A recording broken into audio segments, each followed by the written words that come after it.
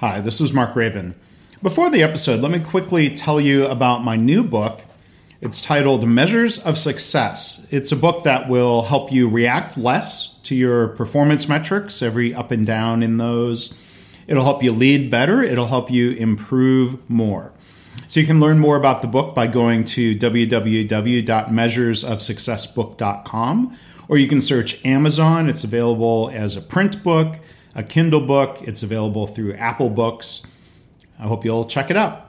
Hi, this is Mark Graban. If you like this podcast, you might realize I have a blog, leanblog.org. Did you also know that I have another podcast called Lean Blog Audio? And there I basically, occasionally, or as often as I can, I read audiobook-style versions of blog posts. So you can go to leanblog.org/audio or search in your favorite podcast place for Lean Blog Audio. I hope that'll give you something else that's food for thought, something else to help you in your lean journey. Welcome to the Lean Blog Podcast. Visit our website at www.leanblog.org. Now, here's your host, Mark Graban. Hi, this is Mark Graban. Welcome to episode 270 of the podcast for January 5th, 2017. Our first episode of the new year with a lot of great episodes in the works. My guests today are two physicians, Paul DeChant and Diane Shannon. They are co-authors of the recently released book, Preventing Physician Burnout, Curing the Chaos and Returning Joy to the Practice of Medicine. Now, Paul was previously a guest for episode 230. If you want to find that, go to leanblog.org/230. So in today's episode, we'll talk about the challenges, the problem of physician burnout and burnout among other healthcare professionals. What are some of the possible causes? Is it possible to undo burnout? And how is lean part of the equation for preventing and curing burnout? What are some of the systemic causes? How can we prevent those and improve organizations, create better workplaces, and therefore create better outcomes for patients? So if you would like to find links to the book, links to the author's websites, a summary of the episode, and more, you can go to leanblog.org/270. Diane, hi. Thank you for joining us here on the podcast today. Thanks for having me, Mark. And Paul, thank you for being a returning guest with us once again. Great to be here. Thanks. Diane, if you can start first, if you can introduce yourself, tell the listeners a little bit about your professional background. We're going to delve a little bit more into your story later on, but if you could kind of give people the overview, that would be a great start.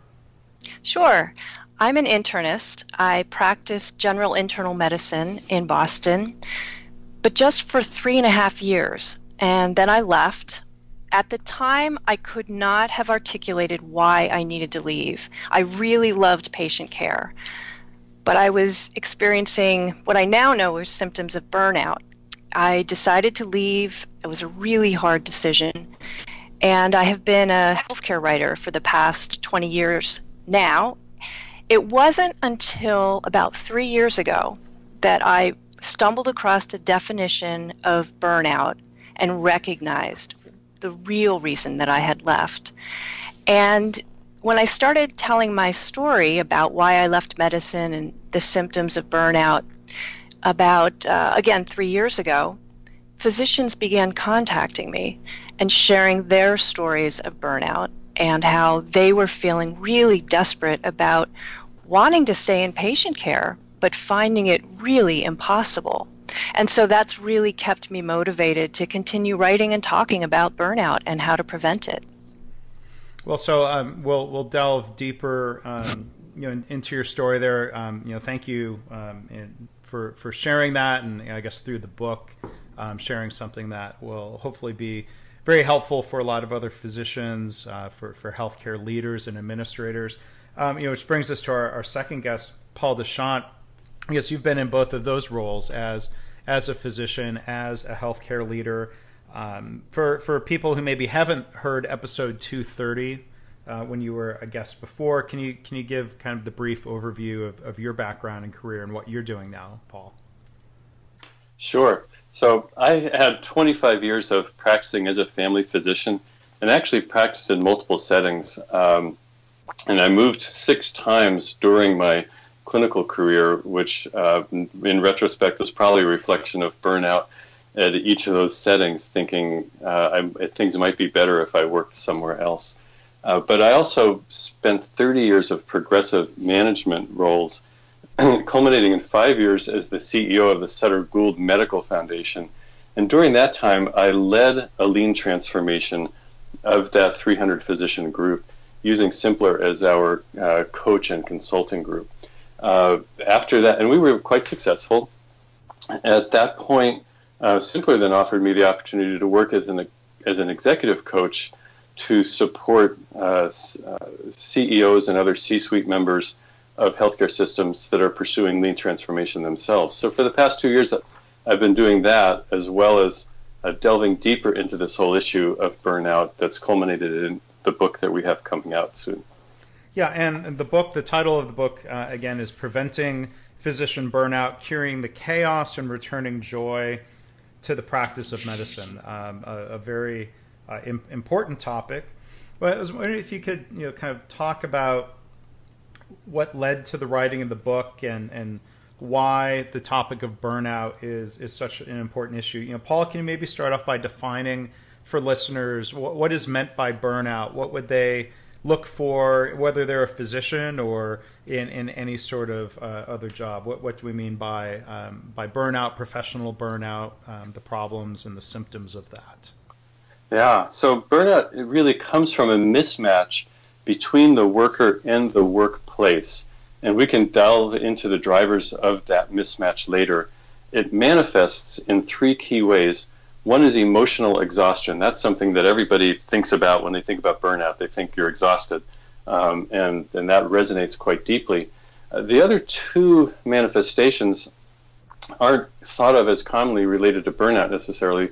The first one is depersonalization, and when that word we often translate into cynicism. And as physicians, we're pretty good at being cynics. Doctors are pretty smart. They can see through when people present things that are maybe not the way they really are. And it's kind of fun sometimes to be cynical when you're really put into a catch-22 situation.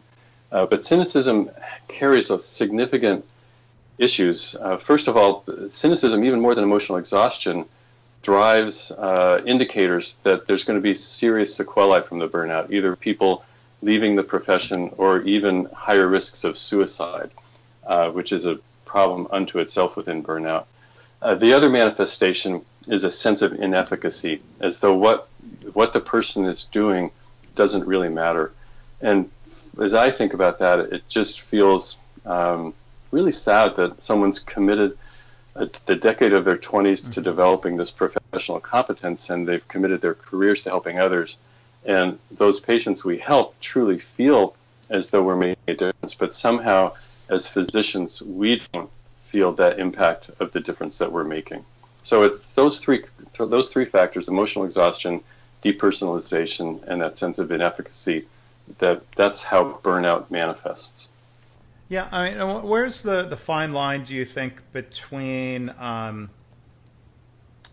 healthy skepticism and something that tips over into cynicism that's part of burnout?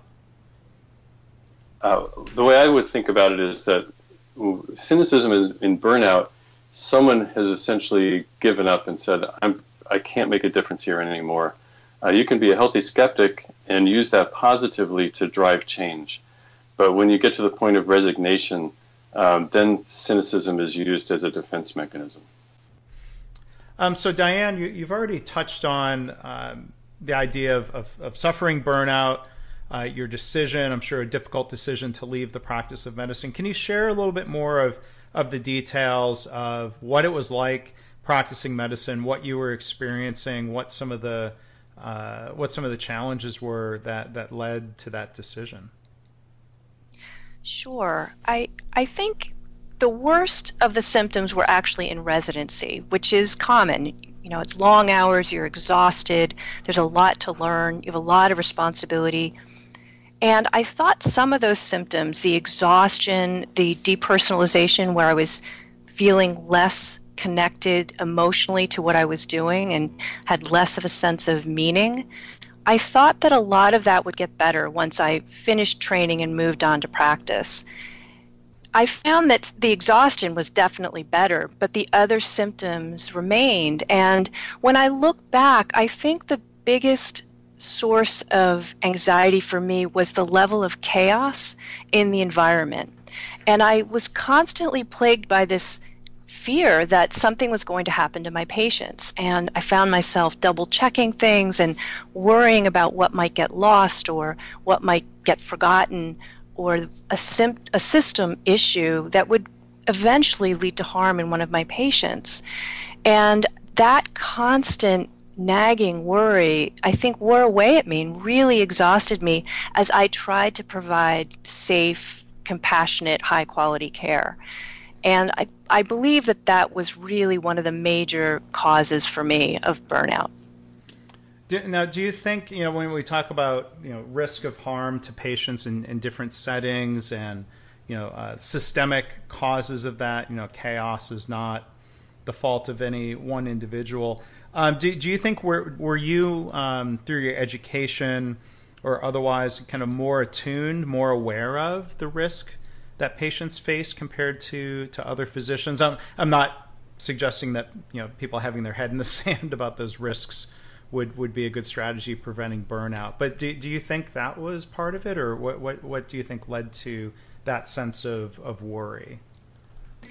I'm not sure. I mean, maybe that's a kind of a personality quirk, although those of us who are attracted to going into medicine tend to be perfectionistic and very self-critical. I mean, that's just a tendency. Mm-hmm.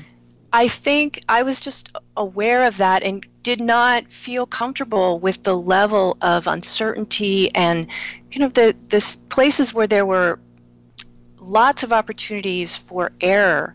And I think the lack of attention to human factors. And I'm glad to see that there's so much more attention to that today. Just the awareness, thinking about where are there places where we can kind of hardwire activities so that there's no chance of making an error, right, or that it's caught before it actually results in harm to a patient. One other aspect that I wanted to mention that relates to the cynicism that Paul was mentioning earlier is another term for that is depersonalization. And what I was really interested to learn from our interviews and from the reading of the literature is that that is actually a coping mechanism that workers use to deal with emotional exhaustion on the job. It's a way of trying to continue to be effective at work. But what it means for physicians is beginning to separate themselves from the emotional parts of their job. And that means seeing the patient as an object or a case or a number. And I really did not like seeing that in myself. That was not what brought me into medicine. And I know that that's really disconcerting for a lot of physicians. Now, you said, you've mentioned that you've heard a lot of similar stories other physicians have reached out to you. Are there common threads or themes or causes of burnout and what you've heard from others? Probably the most common sentiment that I hear is, thank you for writing because I didn't know anyone else felt this way, and I haven't found another place where I felt safe talking about the fact that I feel stressed, that I feel like I don't know how I'm going to continue in this job. And they're relieved to find that they're not the only one feeling that way. I think the other common thread is a disconnect between the physicians and those at the leadership level who are making decisions that directly affect patient care, and the sense that the physicians feel that they're not being heard, or that there's not a clear understanding of what it's like on a daily basis with patients. And Paul, I mean, it's kind of a obvious, I guess, logical transition back to you, but not to put you on the spot as someone who was in that role of leadership. I mean, what did you hear when you were running, a healthcare organization? Did you have anyone ever bring up the subject of burnout to you as a leader, something that they were struggling with or concerned about? I'm trying to think if people actually brought it up specifically to me. I don't think so, because at that point, people tried to still protect themselves and were feared that if they brought up the feeling of burnout, it might actually put their career at some risk. This was 7 or 8 years ago. But we themed at Sutter Gould, the theme we had for our lean transformation was returning joy to patient care, because we didn't want to focus our lean effort on increased productivity or driving satisfaction. We knew that we needed to re-engage the physicians. Our provider satisfaction scores were low. We heard a lot from our docs about that. And we also saw a lot of cynicism, and knew, even as we got started with this theme of returning joy, that there would be cynics who would poo-poo that. So a key part of leadership was setting that clear vision and then sticking with it over time, and gradually demonstrating to physicians who are understandably and validly skeptical that indeed this would work and would make a difference. Yeah, and this is something you've blogged about a lot. I would definitely recommend listeners go to your blog, where you've written on this theme of returning joy to patient care, pauldechantmd.com. But can you maybe elaborate a little bit, Paul? I'm curious, or Diane, if you have some thoughts about this idea of people being fearful of speaking up. Is it? Do you think people are afraid that they would be labeled as being weak individuals, not being mentally tough enough? Is part of the approach to trying to deal with burnout somehow making it okay for people to raise those concerns? What do you think, Paul? Absolutely. In fact, every physician, in order to get licensed and in order to get credentialed at institutions, has to answer a question about whether there may be any potential compromise in their ability to function adequately mentally and emotionally. And probably every physician in some way has lied in answering that question, because the question usually goes back throughout their entire career. And everybody's experienced some kind of challenges along these lines. In fact, one of the places I coach is in North Carolina, and the physician leadership there has worked with the North Carolina Medical Society and licensing board to change the way the question is asked, to allow people to acknowledge that, yes, there may be stresses, and yes, I acknowledge that and I work to deal with it, rather than having to admit to a potential weakness that could be considered career ending. So there's still a lot of stigma. There's a lot less stigma than there was, but there's an awful lot of stigma still out there to deal with. I mean, what are your thoughts on that, Diane? I completely agree. When I think back, I didn't want to admit to myself that I had burnout. I mean, it definitely has a lot of stigma. And when I think about the physicians that I've interviewed, none of them are willing to tell their story without, de-identification. When I have journalists approach me asking for physicians with burnout to interview, I tell them that there are none that I know of who are willing to give their names. This is Paul. There are some brave souls that are now coming forward. Another place that I work, actually, there's a physician who works in pediatric palliative care, which certainly carries a lot of stress with that. And he is now leading the physician wellness effort at that institution. But he starts out his story by saying, I am an alcoholic. And from there leads into his discussion about how he burned out, how he had to come to terms with this and become public in order to fully go through his personal recovery. Mm-hmm.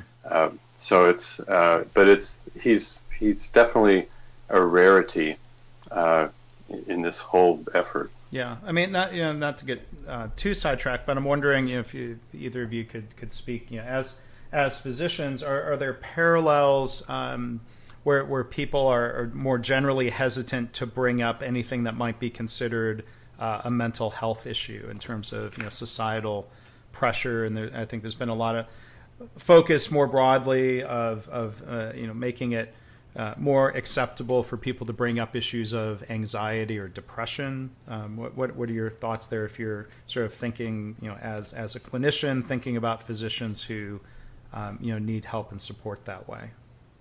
Well, I think there is this issue of what is burnout a mental illness? Is it a personal failing or some internal, physiologic problem of the physician, or is it something that every normal person experiences when they're put into a workplace where they cannot be successful? And then it manifests in emotional exhaustion, depersonalization, inefficacy, and all of those eventually truly do lead to depression, leads to suicide. Mental physicians, as they enter medical school, actually have been found to be amongst the most mentally healthy people, but by the end of medical school, many of them are not. And in fact, I know personally of medical students who have gone through that course, and during the course of medical school end up going on antidepressants simply to cope with the challenges of training. But it's incredibly important that this is not an internal deficit of the person. It's a normal person interacting with a system and a workplace that has the deficit.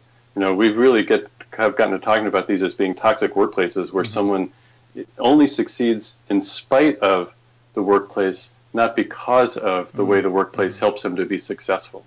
Now, would you say, society, I think, has tried to get better, to your point, Paul, about not blaming somebody for suffering from depression, but recognizing that it's a medical ailment that they shouldn't be blamed or faulted for. Seems like there's a strong parallel to this idea of we shouldn't blame people for being burned out. Have any of you heard stories about not just people blaming themselves or putting pressure on themselves, but being blamed or belittled for suffering from, like you said, workplace problems, not personal problems? There's a great example, I think, of this that we talk about in the book, where a physician coach that I know of told me a story of one of her clients who was clearly suffering from burnout to the extent that he was having cognitive issues. And both his personal primary care physician, his psychiatrist, and this coach all recommended that he take some time away from work. He went and asked for a 3-month unpaid leave of absence, and he was declined. They said, his organization said, no, we can't afford for you not to be here. And so I think it's really not recognizing the true effects of burnout and and thinking that it's not the workplace, right? Well, it sounds like they couldn't afford to be without the doctor. Could they afford to have the doctor not really fully present and working in a state of burnout? Exactly. That's a great point. In addition, there's this whole other issue around, is burnout a mental illness or not? In ICD-10, burnout is listed as a diagnosis, but it's listed as a contributing cause, not as a primary diagnosis. And in DSM-5, the psychiatric disease manual, burnout is not even listed. And there's actually quite a bit of political debate going on in the medical community around this, in part for fear that if it were considered a diagnosis, that it could unleash a torrent of work comp claims that could cripple the health system. So there's this fine line between, what causes burnout? Is it an individual issue? Is it a system issue? How does that then manifest? And actually it gets into this question, Mark, you've got about, can we afford to have people who are there but not really there, the whole presenteeism issue? Also, as a coping mechanism for burnout, most commonly people cope by reducing their workload. When health systems already face a shortage of physicians and they're struggling with razor-thin operating margins, the thought of having physicians reduce their work level puts the organization itself at financial risk. And this is a real challenge for executives in terms of how to deal with this. It's one of the things that for me drew me to Lean as a truly viable answer to address the burnout crisis, because while reducing workload is one approach, the other drivers of burnout are all very effectively addressed through Lean, and with that we can actually make a lot of positive improvement without having to reduce workloads.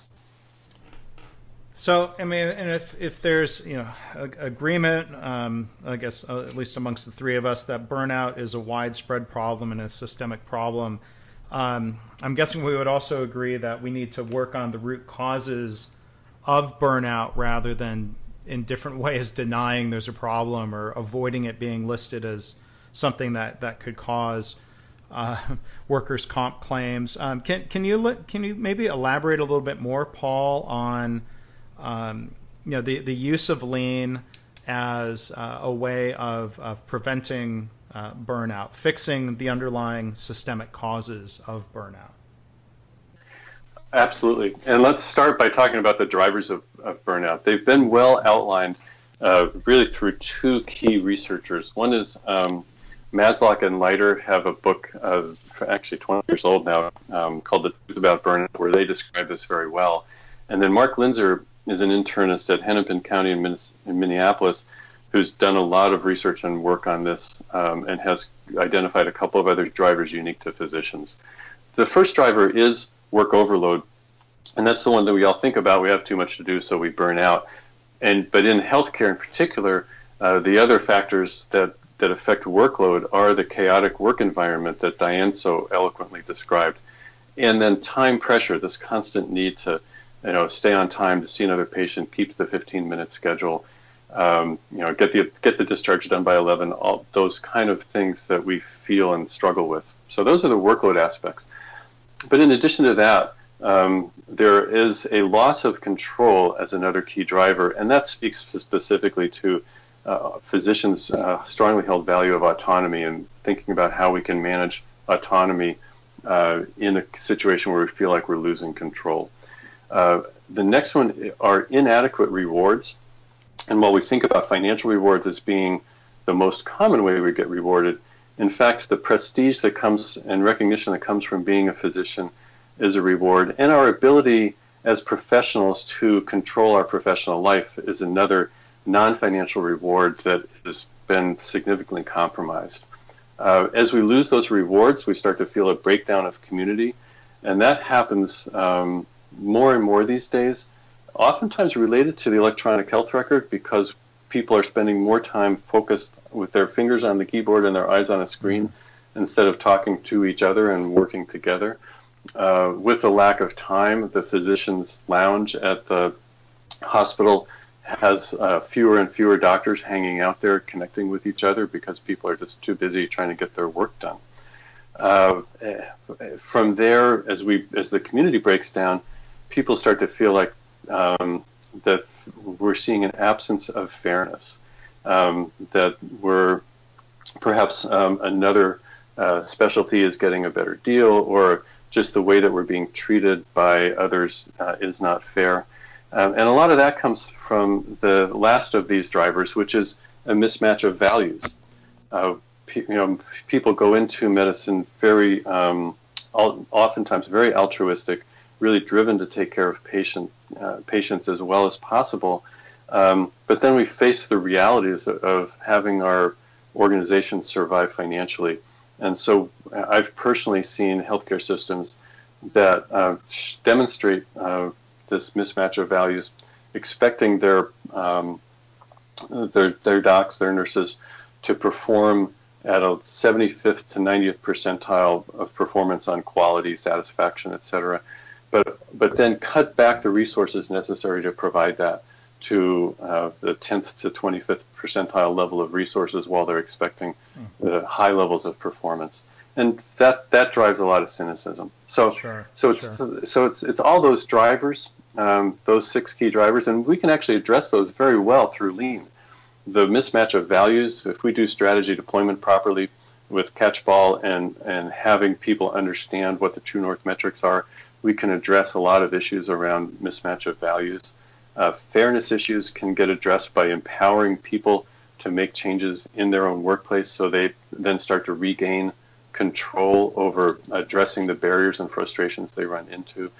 As people work together in huddles to improve, to do problem solving, just the fact that we're working together helps rebuild community. As we do all of those, then the intrinsic rewards that come from that kind of work start to address the inadequate reward issue, and we then regain control. So if we address all of those issues and actually create a process by which we're solving problems and removing barriers and frustrations, we start to address a lot of the things that drive the whole issue of work overload, and can reduce that overload and help a lot. So Right. a bit of a long-winded answer, but this is where a lot of the real power of lean done right comes into play. And Diane, what are your thoughts, whether it's about lean or other strategies for preventing burnout, trying to help people recover from burnout? Well, I think the fact that lean looks at the underlying issues and really tries to focus on that part, fixing what is broken. And I think the other part of lean that we found so important in our interviews as well was the aspect of respect for the workforce.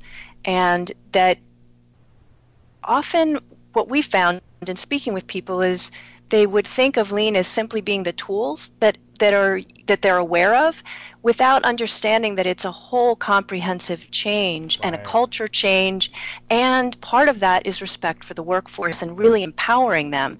And I think so often the physicians that contact me feel really disempowered and feel that they don't have a say in identifying what's wrong and trying to creatively find solutions.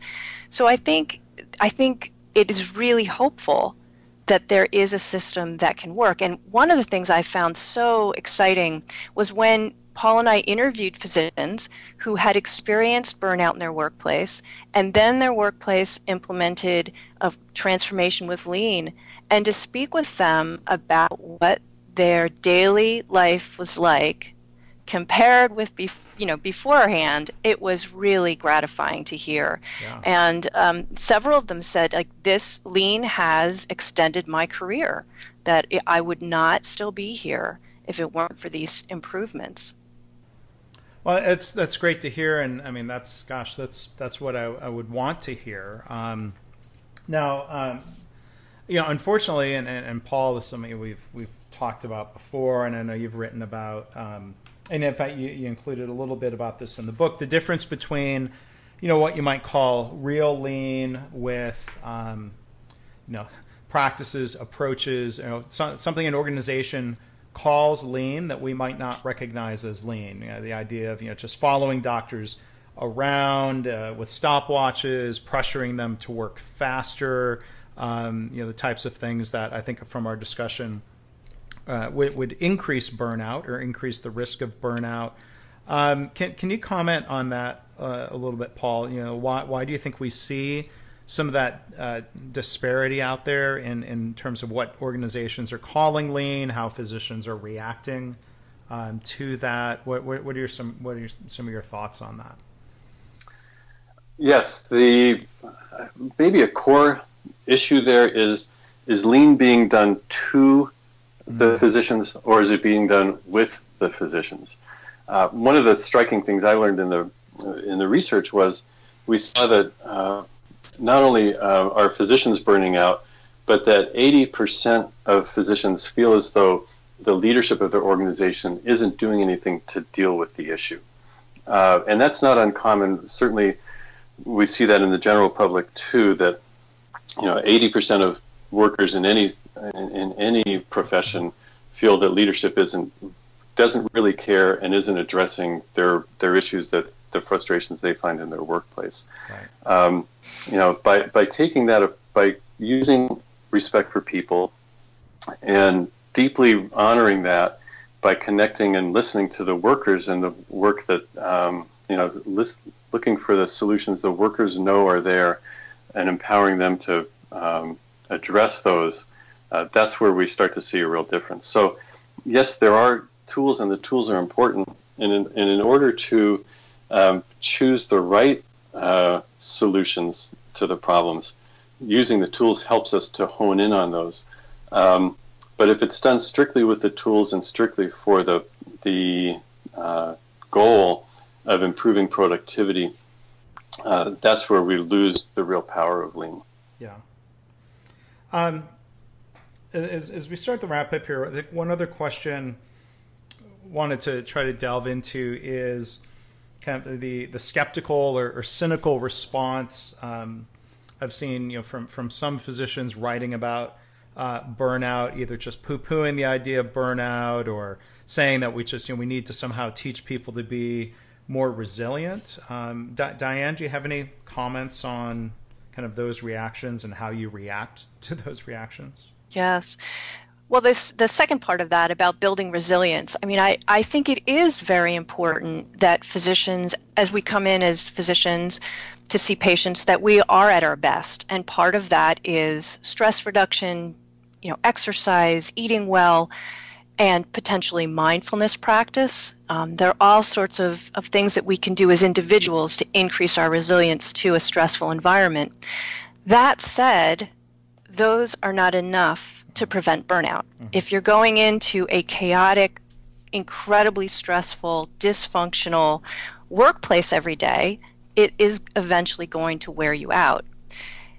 In terms of those who say, burnout doesn't really exist, or it's just, physicians complaining, I would say sit down and talk to physicians if you can get them in a place where they feel safe to actually talk about it.